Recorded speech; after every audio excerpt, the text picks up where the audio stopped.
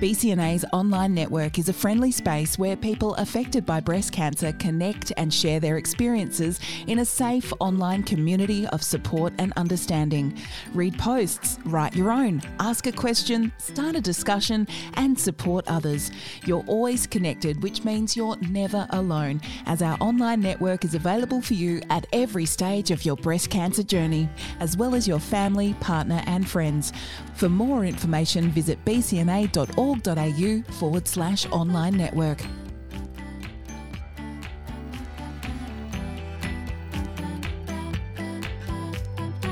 Welcome to Upfront About Breast Cancer, What You Don't Know Until You Do, Unlimited, with Dr. Charlotte Topman. Welcome back to Upfront About Breast Cancer, What You Don't Know Until You Do, Unlimited, with clinical psychologist Dr. Charlotte Topman. This is episode 2 in our second series, which delves into the instant trust and faith you put into complete strangers at arguably one of the most fearful and uncertain times of your life. It's your medical team. These professionals will have your health as their number one priority, but this unique relationship can also come with power imbalances that can get in the way of self-advocacy. So how do we manage this? What's reasonable? Are there rules of engagement? Charlotte, we're going to find out. We are. Just when you are probably at one of the most vulnerable times in your life, it's really necessary, helpful for you to stand up for yourself. What a combination. Absolutely. And a reminder that this episode of Upfront About Breast Cancer is an unscripted conversation and it's not intended to replace medical advice nor represent the full spectrum of experience or clinical option. So please exercise self-care when listening, as the content may be triggering or upsetting for some. Dr. Charlotte, the medical team, the relationship's instant and it's fast and it's furious, and more often than not, it's amazing. It is. And I think I do want to make that point at the outset that we in Australia do have the happy experience of an excellent medical system generally. There are exceptions to that, but for most people, their medical team, their relationship with their medical team and broadly their treatment experience following cancer diagnosis is a good one. It's as positive as it can be. Now, today we're going to talk about, when it's not going so well and how to help that, and sometimes to know when to cut loose. So they're a bit like friends and family. You can pick your friends. You can't necessarily pick your family, but they're your family, and there's ways to make the best of it. Make the best of it. Yeah. Tell me more.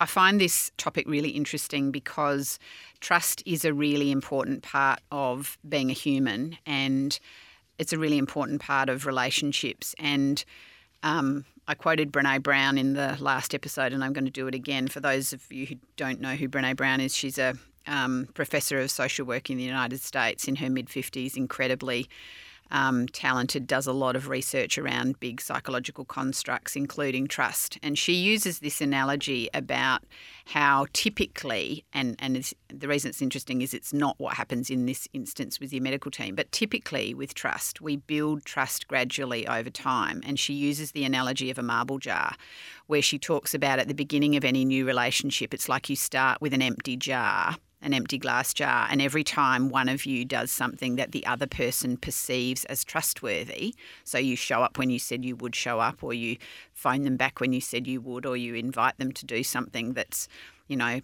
important with you, it's like you put one marble in the glass jar, and over time, and often a long time, years often, your marble jar gets increasingly full of marbles, and those marbles represent the amount of trust in the relationship.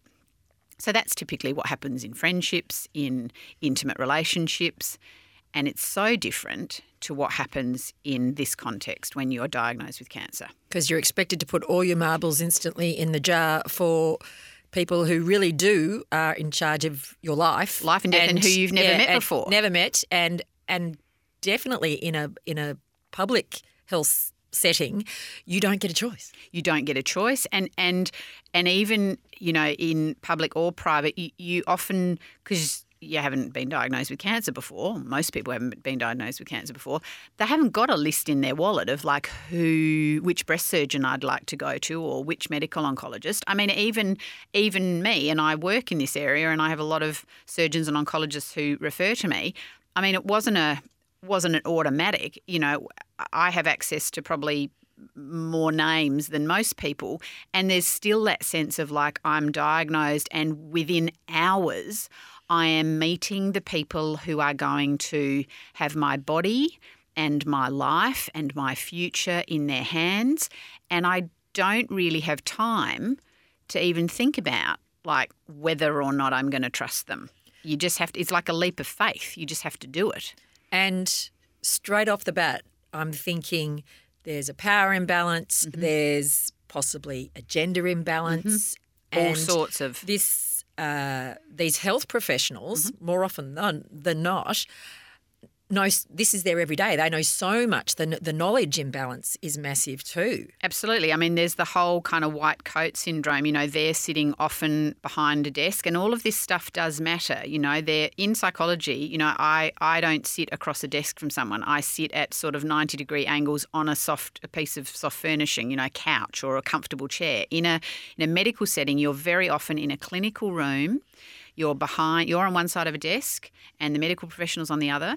They're usually wearing, you know, formal professional clothes, not often a white coat these days, but still nevertheless there's that sense of authority and, you know, they'll be dressed professionally. As a patient, you are often not in your work attire. You might be on diagnosis, but after that you'll often be going in your more casual clothes. And if you're in treatment, you might even be in a hospital gown or something like your pajamas. And I know it sounds a bit kind of unusual to, you know, focus on things like attire, but people take in information through their eyes. And so if I'm sitting there, you know, kind of in a gown with my bum hanging out the back, and I'm across the desk from a person in a, you know, tailored grey suit, I am going to feel vulnerable. In addition to already feeling vulnerable because I've been diagnosed with cancer and I'm going through treatment. So it is an environment where under normal circumstances we might not feel like we are subject to imbalances, power differentials. That's what we call them, power differentials, differences in power. But you get into a medical environment under or in the context of a cancer diagnosis and you can really feel on the back foot. And that's scary. It's really scary, and the system, the environment doesn't really work to make it any less scary. I mean, the focus is very much, and rightfully so, on identifying what we need to do in terms of treatment and cracking on and getting on with it. It's not about spending a lot of time getting to know you, understanding who you are and what your history is. I mean, we do that sort of thing in psychology, but usually well down the track. You don't tend to do very much of that in a medical context. So you may well be sitting there feeling like, you know, I'm feeling vulnerable in all sorts of ways. And often these power differentials and how we might feel disempowered in the medical setting is not necessarily front of mind either. You know, you're as the patient, you're probably very focused on, you know, the dates of appointments, getting ready for things like surgery, chemo, treatment, managing your life. You might feel that things are not quite the way you'd like them to be. But I think also we're really accepting of that because it's kind of like, well, what's the alternative? You know, I mean, if I'm waiting to feel comfortable in this environment, that's probably not going to happen. And sometimes it's not until things get to a point where maybe, you know, a level of discomfort bubbles up into something that gets in the way of making a decision you're happy with. So if you're being advised or guided in a way that doesn't feel like it's respecting who you are or taking your position into account, then maybe the discomfort that you might feel on a smaller level can bubble up into something much bigger, and it can feel like, okay, maybe I need to do something about that now. Okay, so let's talk expectations then. What is reasonable and what isn't? Yeah.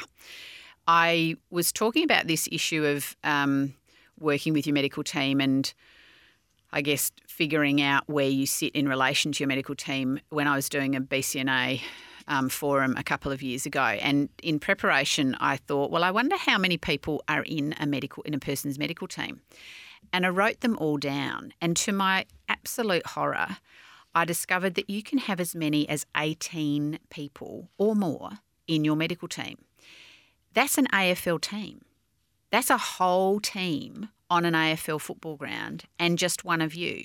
So that's including people like your surgeon, your oncologist, your radiation oncologist, maybe your psychologist, your naturopath, your acupuncture therapist, your lymphedema physio specialist. I could go on and on. It's an interesting exercise for anyone listening. They might want to write down who are all of the medical professionals they've seen.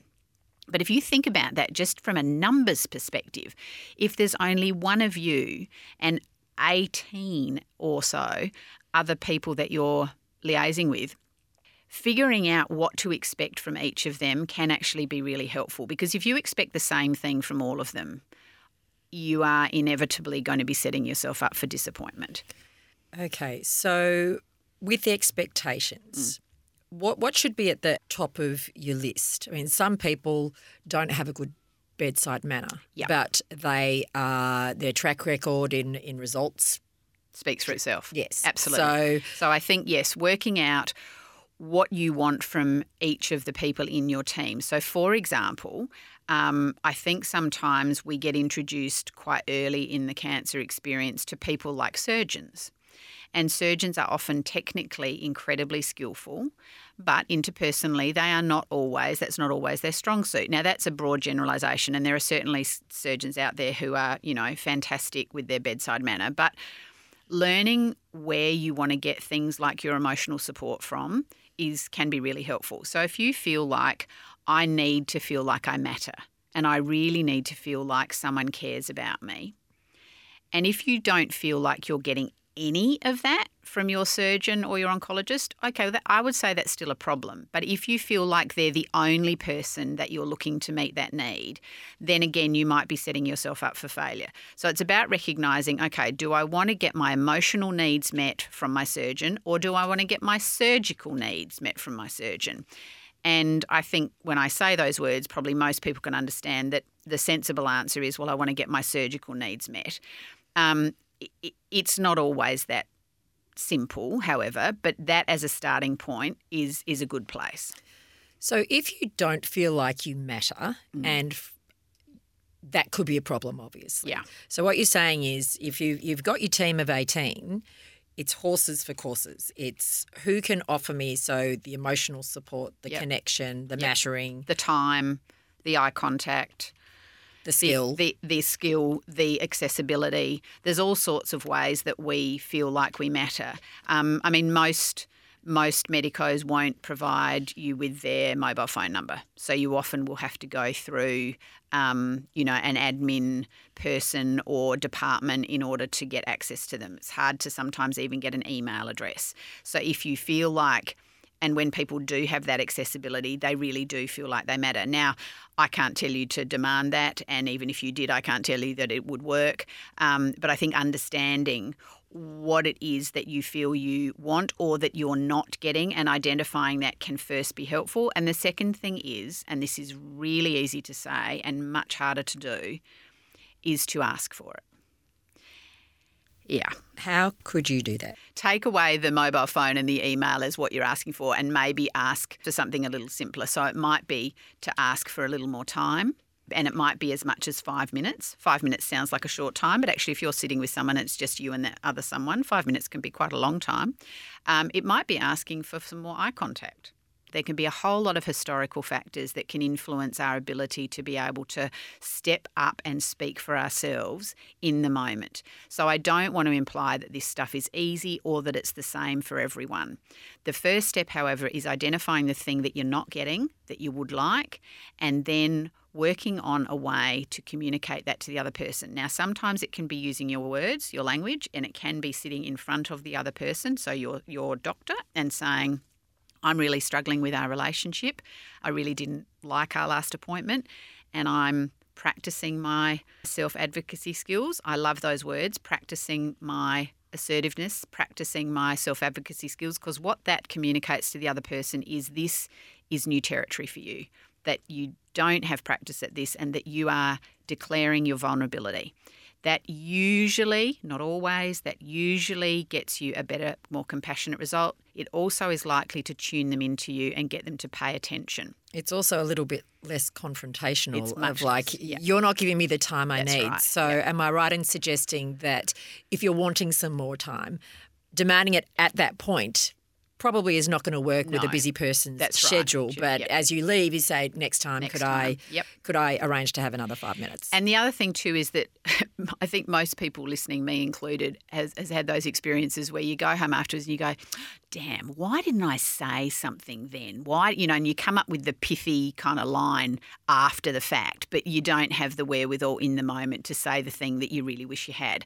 So sometimes what I've recommended to clients too is when they're seeing their surgeon or oncologist in relation, so that perhaps they're only having appointments in relation to treatment, sometimes if there's a particular issue that they want to try and address, that they set up a separate appointment particularly to address that issue, and that they let the admin person know this is not a treatment-related appointment.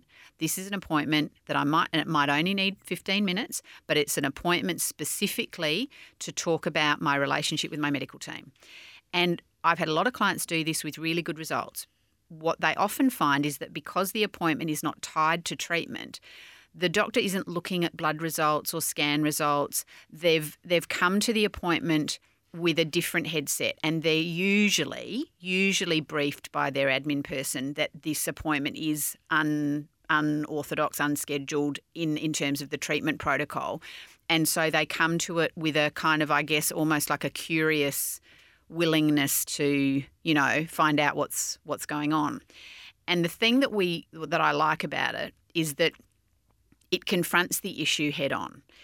We were talking about anxiety in the last episode, and the tendency when something is not going right and not feeling comfortable is to avoid. And that's where people sometimes might go, I either won't talk about it and I'll just keep sucking it up, and I've got months to go or possibly years of my life where I'm going to keep seeing this person. And you don't want to annoy them. And I don't want to annoy them because, if I'm already feeling like maybe I don't matter, if I annoy them, like what does that look like? I get even perhaps less time or less eye contact. But the risk is that we don't give the other person the opportunity to improve the situation. Human beings are not mind readers. Be great if they were, but they're not.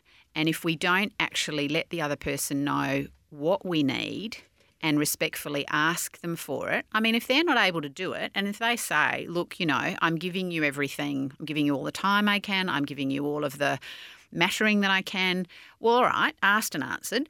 But if you never ask, then the risk is that you always feel, sort of aggrieved, possibly a bit resentful even, and unhappy in what is already a really tough experience.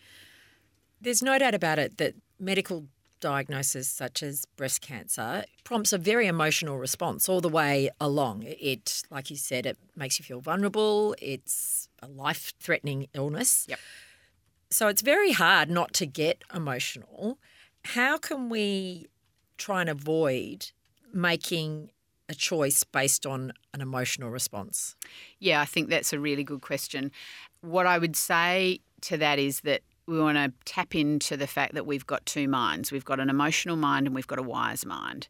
And I referenced that, I think, in Series 1. But it can be really helpful that if you're feeling an emotional response in the moment when you're perhaps sitting in front of your medical specialist, it can be helpful not to react in the moment to that and to sort of say to yourself, like, mental note, and that's really hard to do when you're having an emotional response, but to go away and then with a pen and paper or a computer or a phone to actually note down what it is that was bothering you, to make a list. It might only be a short list, but to actually write it down, and that makes sense of it, and it means that you are engaging your rational mind.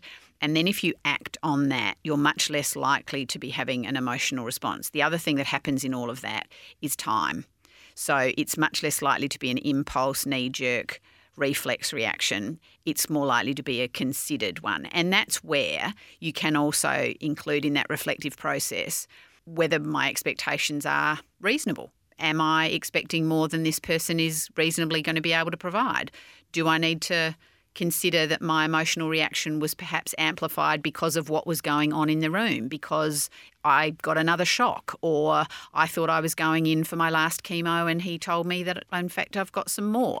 There could be all sorts of reasons why the emotional response was as strong as it was, and that doesn't necessarily dictate that reacting to it in the moment is a good idea.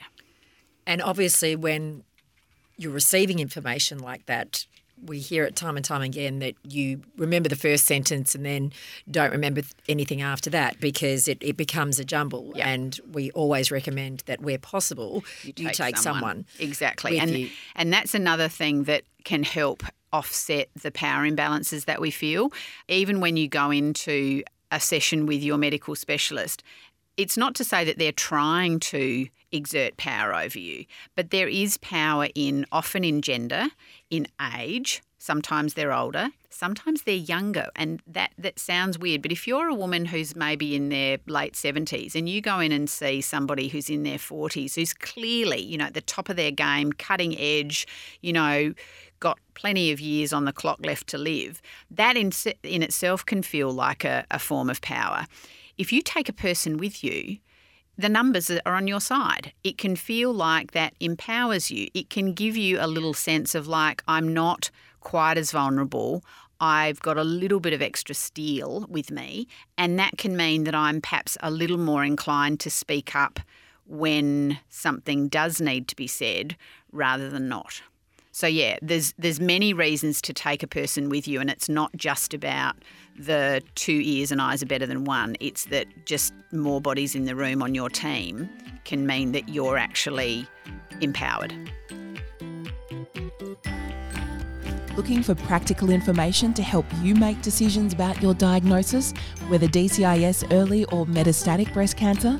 BCNA's My Journey features articles, webcasts, videos and podcasts about breast cancer during treatment and beyond to help you, your friends and family as you progress through your journey.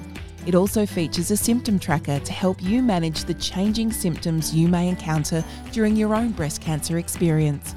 My Journey. Download the app or sign up online at myjourney.org.au. Someone with metastatic breast cancer, that's a long game of a medical team. Yeah. And that doesn't necessarily mean that the one team is always going to be your team. That's right. And I certainly know of a lot of clients who have changed horses midstream, as we say, and not without careful consideration because, again, there's that real sense of like, these are my people, and even if it's not perfect, sometimes the devil is better than the one that you don't. Not uncommon for people to consider second opinions. Partly that can be because there is, perhaps genuine concern about whether we're doing all that we could or that the treatment protocol we've selected is the right one for now. And sometimes it's because the fit just doesn't feel right. I talk about in all relationships, regardless of whether it's like a marriage or a friendship or your medical team, as there's this thing called goodness of fit. And goodness of fit is like when you put a key in a lock, it slides in smoothly and it works the lock nicely. When you don't have goodness of fit, everything feels just a little bit off. And in those types of relationships where things just they don't necessarily feel catastrophically bad, but they just don't feel like things are gliding smoothly, that's where we're less likely to disclose. We're less likely to report side effects if we feel like somebody's not really giving us the time or the attention, or if we feel a little bit like I'm the slightly emotional female, then we can feel like I won't bother them with my side effects. I won't report them because I don't want to be seen as the whiny briny. All respect to people called briny. And so the issue of goodness of fit is a real one, and I do encourage people to reflect on their relationship with their medical team because it can have real consequences for your health. It's not just about whether it feels nice. It's much more than that. As you said, if you're living with metastatic disease, these people are going to be in your life for the rest of your life. You are going to do better in every way, physically, medically, psychologically, if you establish that goodness of fit. But just like most of us take a few relationships to find a life partner, if in fact we do, it can take a few goes to find the right fit for your medical team. And that doesn't mean that you're a difficult person or that they're a bad person. It just means that this stuff matters and it's important to get it right. So it really is about taking back your power, and that even though you're thrown together very quickly with a medical team once you are diagnosed, that if it doesn't work, sometimes your gut tells you this just isn't working, but it's really about stepping back, unpacking it, see perhaps why in a rational moment. Correct. Going back, possibly with a list and a person to say, I've got some concerns here. But if they're still there for you, then it's worth considering. Absolutely. And I certainly, just as I was saying, I've had people who've changed horses midstream. I've certainly had plenty of people who've been able to work on their relationship with their specialist and get it to a place where they are more comfortable, and they have taken back their power and advocated for themselves, and that's worked really well for them. And so it definitely doesn't have to be that you need to move away from your specialist. It can be that, like any relationship, you can work on it and improve it over time. Okay, so you mentioned second opinion. Now, in an ideal world, everybody's friends and no one's going to be upset. But I would imagine that even though it's very common, is the unwritten rule, like, does a medical professional know if you've gone and sought a second opinion? Sometimes. Sometimes they even suggest go and get a second opinion. If they're concerned that you're concerned, sometimes it's a good double check for them as well. Look, I've had plenty of clients say to me, well, if I'm going to get a second opinion, will I just kind of do it on the quiet, or will I disclose? And obviously the disclose conversation potentially would be quite uncomfortable. You probably know from Series 1 that a couple of my watchwords are transparency and authenticity. And so, my stock standard advice is if you can bear it, I think it's better to be transparent up front. And the reason, particularly in this context, is that if you go and get a second opinion and you go in and say, my doctor has done A, B, C, D and E, and then the second opinion doctor says, well, I think that's pretty good, but I wonder if they've considered, J and M, and you then go, oh, God, I really want to consider J and M, but I haven't told my first doctor that I was coming to see this guy. So now I've got to go back after the fact and say I did go and get a second opinion. That's often a harder conversation than I'm going to get a second opinion. Do you actually, though? Can't you just get his people to ring their people? Not easily. I don't know if there are guidelines in the medical system around second opinions, but generally speaking, it's like the patient kind of has to handle the information and what to do with it. It's unlikely, perhaps unless the two specialists worked in the same practice and happened to be well known to one another, where they might kind of do a bit of a corridor. So, we're working on blah, blah, blah. I think mostly it's like, right, well, I've handed you the second opinion. Now it's up to you to decide what to do with it. So if you haven't already let your medico know that you were going to do that, going back kind of afterwards and sort of going, it's kind of like saying, so I didn't trust you and I'm back to tell you why, which I think is a bit harder. Neither of these conversations are easy, but I think maybe in advance of saying, look, I've still got some concerns and, my friend or my radiation oncologist has recommended that I go and perhaps have a chat to so-and-so. I think that's transparent and authentic. And most doctors who have the well-being of their patients in mind actually aren't too bothered by that, because what they want is for the best outcome. And sure, there are egos, nowhere more so than probably in the medical community, but I think that on balance, the surgeons and oncologists I know are good people. They wouldn't be bothered by that sort of stuff, not enough to matter. Maybe a little bit of a prickled, bruised ego, but not enough to matter. So that's second opinions. Let's talk about sometimes when it might be starting off okay, then something happens that makes you feel invalidated or uncomfortable and all of a sudden it was right and now it's not. Yeah, and we call that a relationship fracture. And that definitely can and does happen. And look, it's not just in a cancer context and not just with medicos. It can happen anywhere. But I think it is about then recognising that's likely to produce feelings of betrayal and anger, and that they are legitimate feelings, and that feeling them and thinking them is generally not a problem. You just want to be mindful about what you might do, and that's where anger and angry behaviour can get us into trouble. But again, it's about, sort of like pausing, reflecting and thinking carefully about what the right action might be.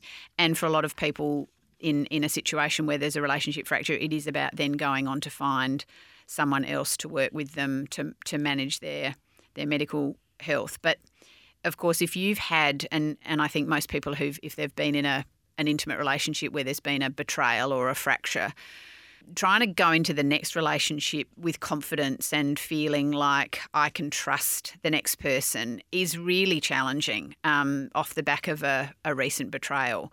So sometimes it's, necessary or helpful to declare that to the next person that you're kind of going to work with or you're going to choose to be in your medical team. And you can do that respectfully and discreetly, but, you can say that we had a relationship fracture and I am still coming off the back of that. And so it's going to take me a little while to build up my trust. The marbles, when you have a relationship fracture, it's not like when we talk about that marble jar full of marbles, it's not like you take out a few marbles. It's like someone tips the whole jar upside down and you go back to an empty marble jar and you've got to start from the beginning. And if you're halfway through a cancer treatment, if you're living with metastatic disease, starting to rebuild or build a new relationship with someone is hard anyway, even if it's not off the back of a betrayal or a fracture. It's that finebo again. Yeah. Some of it's about how is this person going to relate to me? How are they going to judge me? And that's really relevant in terms of, I guess, the feeling that some of us have, certainly some of my clients have had, where they've had worry about how they might be judged by their medical team, perhaps for their lifestyle choices or even for who they are as a person. If they've had experiences, say, with mental health or substance abuse, gender identity issues, even things like if they've got a history as a smoker, they might feel like they're going to be judged negatively, and that can sit in the relationship often unspoken and make it feel clunky. And it may be that the medico is not even aware of any of those things, but the perception or the worry that the patient may be judged for those can sit really unhelpfully between you and your medical professional. So what would you suggest to someone who does have a genuine fear of disclosure for fear of judgment, whether that be they're a smoker, they drink too much, and classically whenever we fill out a form it says how many cigarettes do you have a day or how many drinks do you have a week. I think there's a lot of research to suggest that most people never fully disclose. Everyone underreports. So when is it okay to hold back? What about LGBTQI community? I think it's so individual, and it is very much a judgment call. And I think that, again, it comes back to, self-awareness and reflecting on whether you think that maybe that uncomfortable feeling that you might not have really worked out what it is when you spend time with your medical professional, working out whether that's affecting your behaviour. If it's affecting how much you're disclosing, how much you're interacting with your medical professional, then there's a pretty strong argument to get it out on the table. Now, again, just like I said at the beginning of the episode, that's really easy for me to say. It's so much harder to do in the moment, and particularly if you've had previous experience of being discriminated against or marginalised or judged, it can feel like, exposing yourself in a very unsafe way. Sometimes it can help to have someone with you to do it. Sometimes you can do it in writing. So sometimes it's about you can literally write a note or an email, you can slide it across the table. That way you don't actually have to have the discomfort of voicing the words. But again, finding a way to let the other person know. It is confronting the fear, but I'm not going to be naive about this. There is no guarantee that 100% of the time that will go well. There is the chance that you will experience some sort of uncomfortable response. As awful as that sounds, I still think that's better to know that than to sit with the uncertainty of what you might be dealing with. Because if you confirm your fear, if in fact there is a negative judgment there, then that person's not your person, and that's time to get a new person. So self-advocacy is super important no matter where you are or who you are. Yep. You have to feel like you matter. Yep. What about when there's not a whole lot of options? For example, if you're in a rural or remote area or in the public system where you don't feel like the balance of option is in your favour. Absolutely. It's like the mattering thing is already a problem just because of the system or the environment that you're operating in. There's a power imbalance even before you get in front of a medical professional. It might be that you have to travel a long way. It might be that there's just not the availability, so there's longer waits. It might be that if you're in the public system, a lot of people would relate to the fact that you just wouldn't be seeing the same people in your team. We talk about 18 people. Well, it might not even be 18 of the same people. And that's really hard. And it's really hard to stand up for yourself when you probably then have to stand up for yourself over and over and over again. And if you're already feeling vulnerable and like maybe you don't matter as much as you should, then that need to repeat your diagnosis, your treatment protocol, your particular situation, where you live, your background, whatever, that can feel incredibly invalidating and isolating, and it can feel exhausting, and people can then give up because it's like I'm not going to keep doing this. Every time I come into the hospital, I have to retell my story and re-educate the next registrar intern. And the curious thing about the public system is the better you're doing, the more likely it is that you'll see different people. If you're really interesting and really sick, you will see the consultant. You will see the guy at the top of the tree because you are either in jeopardy or your case is so interesting that they kind of like need to be involved to work out what they're going to do. If you are doing well, you're going to see more of the rookies. And you're going to see more different people week to week, month to month. And in our previous episode, we were talking about if you're interested, meaning if you have a rarer cancer or less than the more common presentations. Yep.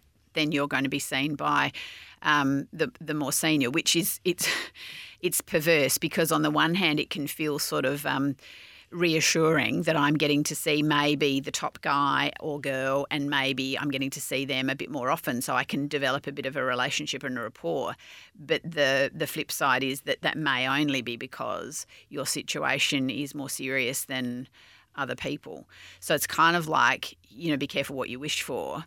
In the public setting, it's really hard to manage a fluid medical team where you go in and today you're seeing, Dr. Sally and tomorrow you're seeing Dr. Bob and next week you're seeing Dr. Fred. But the flip side, which is the only way to perhaps see Dr. John every single time, is if things are really serious. Okay, so being just aware of that, is that helpful? I think it is. I think like some of this stuff I sort of intellectually I know it and I feel it. But when I prepare for, some of the stuff I do with BCNA, public speaking, or even things like the podcast, it makes me go back and actually, pull apart things like, well, what is it like if you're in the public system and what is it like if you're in the private system?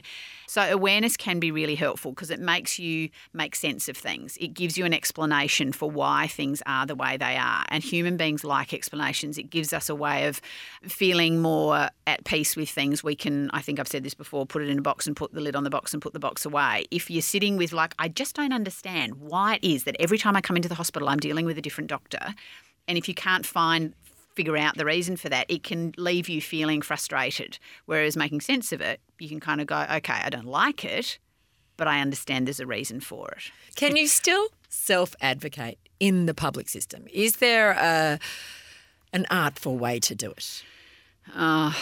I'd love to say yes, but I'm not going to say a categorical no. I think there is, but I think it is about understanding it's a tougher road, and that maybe one of the things to think about is to be selective about when you do. Because if you kind of go, okay, every single time I have to go into a medical setting, I have to be ready to do hardcore self-advocacy, that may feel overwhelming and exhausting. Whereas if you kind of go, okay, what's really, again, it comes back to those expectations and what's really important. What's really important to me today? Is it really important that I do get to see the consultant who I have only met once and I've been in treatment for 6 months, and I sort of recognise that my cancer is fairly, middle of the road, garden variety, but I'm still feeling like I need reassurance or oversight from the chief, as opposed to wanting something or demanding something, every single time.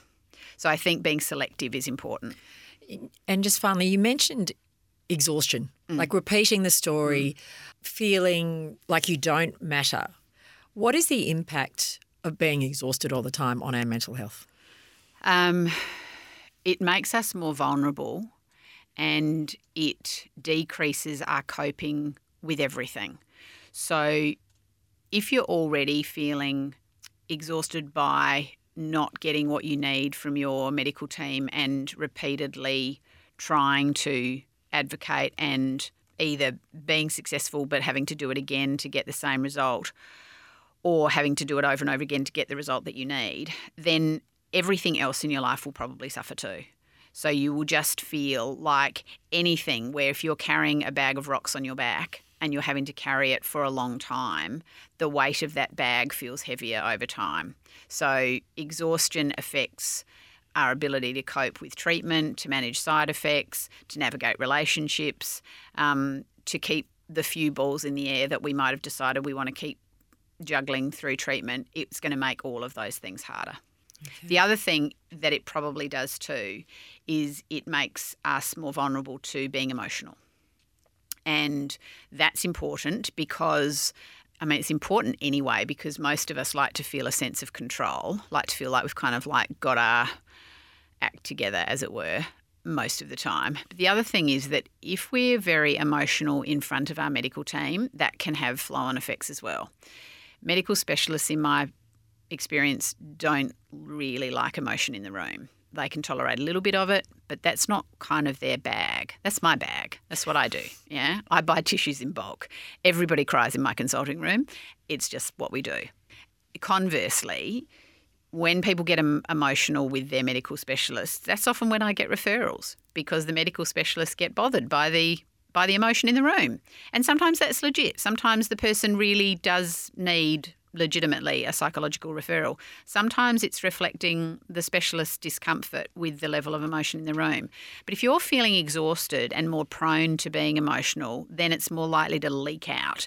And it might leak out in environments like the treatment room or the clinical room with your medical professional, and that can be, and I wish we lived in a different world, but that can be tricky because that can lead to judgments and assumptions, again, about perhaps being, overly emotional, unnecessarily upset, which again can leave people feeling very emotionally isolated. So it's important to matter. You've got to find the right people who can help you with their skill set. Yeah, it's important to, I guess, work out who you want to meet each individual need. Fascinating stuff, Charlotte. Lots to think about. If you found this episode helpful, please share it with someone you know that might also find it interesting. And we really appreciate your feedback. So if you'd like to leave us a rating and a review, that will be great. In our next episode of What You Don't Know Until You Do, Unlimited with Dr. Charlotte, we're going to talk causal beliefs.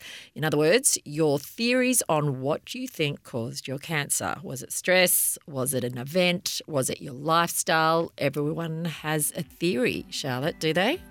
Everyone does have a theory, and you might be surprised to find out what the most common one is. I'm sure we will be surprised. So until then, thanks for listening. I'm Kelly Curtin. It's good to be upfront with you. Your first call after being diagnosed with breast cancer can be difficult. BCNA's helpline can help ease your mind with a confidential phone and email service to people who understand what you're going through. BCNA's experienced team will help with your questions and concerns and provide relevant resources and services. Make BCNA your first call on 1800 500 258 or email helpline@bcna.org.au. Coming up in episode 3 of Upfront About Breast Cancer, What You Don't Know Until You Do Unlimited with Dr. Charlotte Totman, sugar, stress and misdemeanours, causal beliefs. Stress is a part of life. Life is stressful. It just is. And even if you arrive at a moment, and it really would only be a moment, when you could honestly say, and I'm not sure I've ever had one of these, where you could honestly say, oh, I'm there now, I'm in that place, I've got no stress, that will only last for probably minutes to hours. And then something will happen. In our quest to have less stress, often the rigidity around that in fact creates more stress. So often our behaviour ends up getting us more of what we don't want. So I get caught in this loop where I'm so scared about the thing I think caused my cancer that my main reason for being now, my mission on earth, is to keep that thing away from me, out of my life. But that takes so much emotional and physical energy that causes stress. And so then I'm caught in this kind of vicious cycle. This podcast is proudly brought to you by Suzanne. Our theme music is by the late Tara Simmons. Breast Cancer Network Australia acknowledges the traditional owners of the land, and we pay our respects to the elders past, present and emerging. This episode is produced on Wurundjeri land of the Kulin Nation.